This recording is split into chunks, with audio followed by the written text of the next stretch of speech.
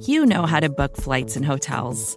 All you're missing is a tool to help you plan that unbelievable travel experience. That's why you need Viator. Book guided tours, excursions, and more in one place. There are over 300,000 travel experiences to choose from, so you can find something for everyone. And Viator offers free cancellation and 24/7 customer support for worry-free travel. Download the Viator app now and use code Viator10 for 10% off your first booking in the app. Find travel experiences for you. Do more with Viator. Yeah, don't it sound so epic? Horns are screaming, I ain't the one you wanna mess with. Use a joke, I ain't the one you wanna jest with. The battle's coming, you only got a few seconds to run. Yeah. Hello, everybody. My name is Matt Minnick, and this is Coach Speak. Well, after teasing it a bit on Twitter this week, against my better judgment, I am going to get into my backup long snapper story to start off with here in defense, and hopefully to gain some sympathy for my man, Mr. Mitchell Wilcox. I was in college a backup long snapper. My freshman year as the backup long snapper, I didn't get in the game in that capacity. I played tight end and wing on the field goal PAT team, but I didn't end up doing any of the snaps that year. Then my sophomore year, somebody got hurt. All right, the snapper got hurt during the game, and I went in for a punt, and right on target, bounced it. It just went a little low, but it skipped like perfectly up. It was on a turf field. This is back when that wasn't very popular either. One of the only turf fields we played on, but skipped it right up to the punter. Slow enough though that it did get blocked, even though it went right to the punter.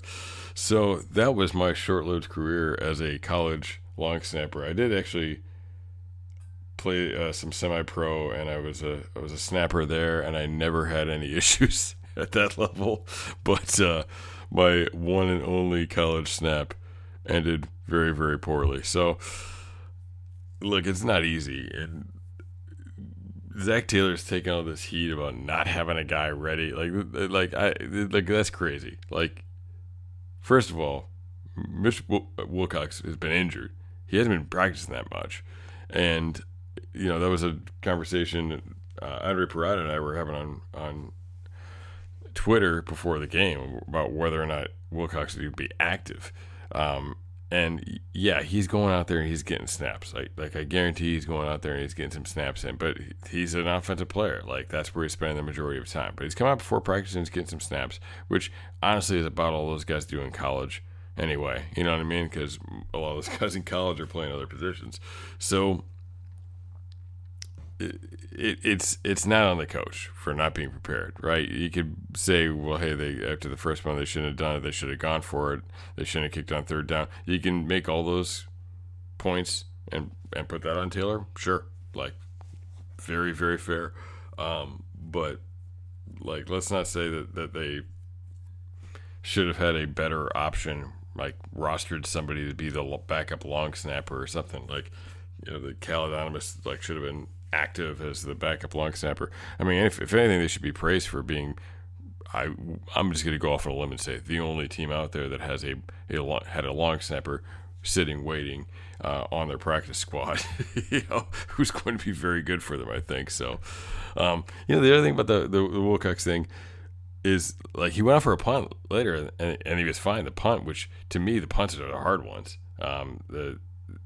Extra points are easy. Like the short snap, it's a short snap and a long snap, and the short snaps to me, are easy. You can just dart that thing in there. It's not that far back, but it's a little farther. You get a little bit more juice on it to get the punt back. So, and he did that one just fine. So let's talk a little bit about what happened here. Number one, the extra point, all right, and the block, and like I said, I played some tight end, some wing. Sample's got to step down, but he's got to leave his outside foot planted, right? So what it does is you actually block the guy that's inside of you to take that away, because that's the guy that can actually get there really fast. but you don't like step way down and make a short edge so the other guy can get around. You still make the guy run around you, which means they're going to get the kickoff. And it shouldn't be a problem in that scenario. But he didn't do anything on the inside guy. And that's why Darren Simmons says that it wouldn't have mattered if Clark Harris was in there. And maybe it wouldn't have, because Minka ran right through. But Wilcox was very, very slow on that. And I think it did play a factor there. It's got that thing's got to be getting off in like 1.2, 1.3 seconds. And look, it's hard to do it. Like, I'm looking at the TV and I'm trying to like stop it out and get the right angle and stuff. I think it was closer to 2. I think it was, I think 1.7 would be being nice. Like, it was definitely over 1.5. So that thing was super duper slow. But maybe it didn't matter, because maybe Minka was going to get there anyway. I don't know. The next one was high and hard. And look, it was third down, and that was, the conversation there was, well, wasn't the point of doing it on third down? So if it's a bad snap, you can sit on it and you get another chance. And yeah, that is the idea. But I think in general, the real idea is, let's get the damn kickoff, And Huber did a good job. Like, he made the catch, he got it down, he put it down. Yes, the laces were facing the kicker. No, that doesn't really matter. It is a very, very overplayed thing. Thank you very much, Jim Carrey. Is it a factor? Sure.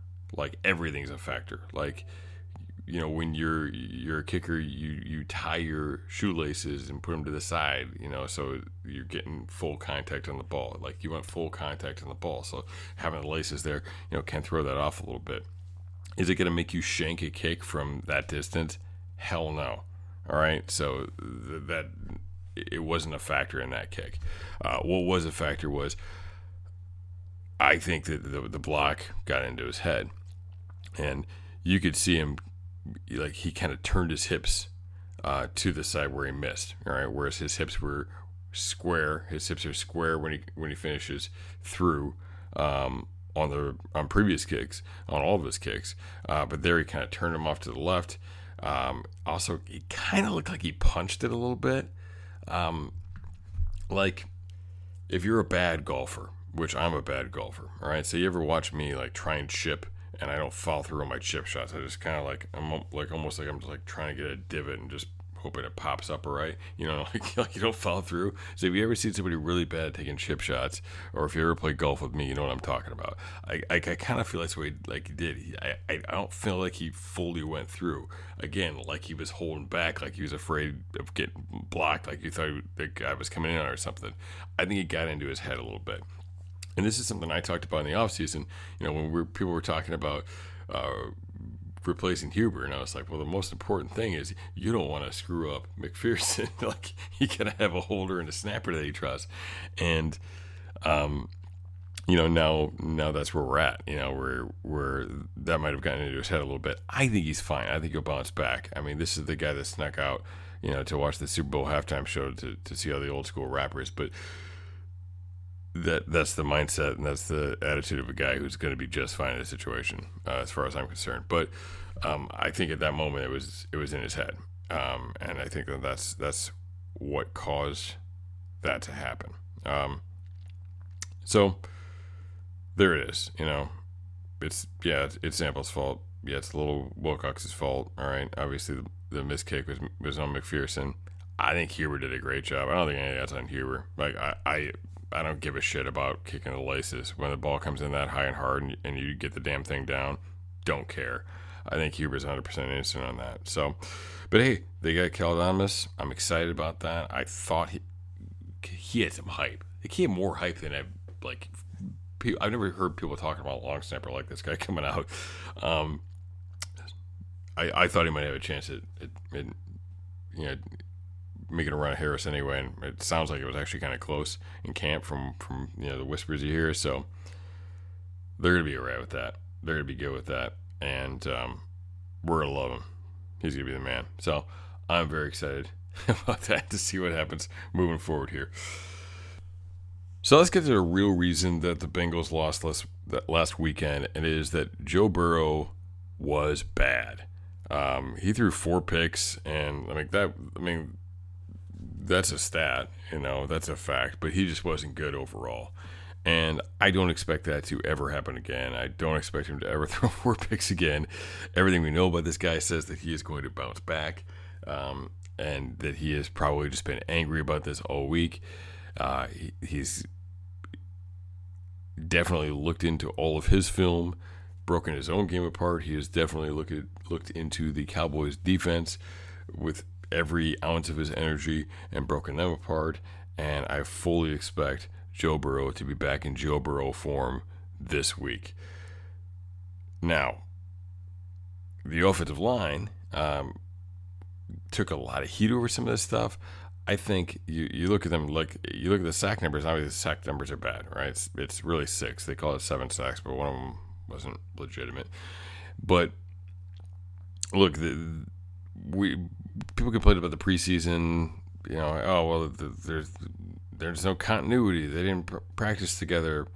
Well, they did practice together, but you know what I mean. They didn't get live game action together. Well, they had a week of practice against the Rams and Aaron Donald, right? So there's that.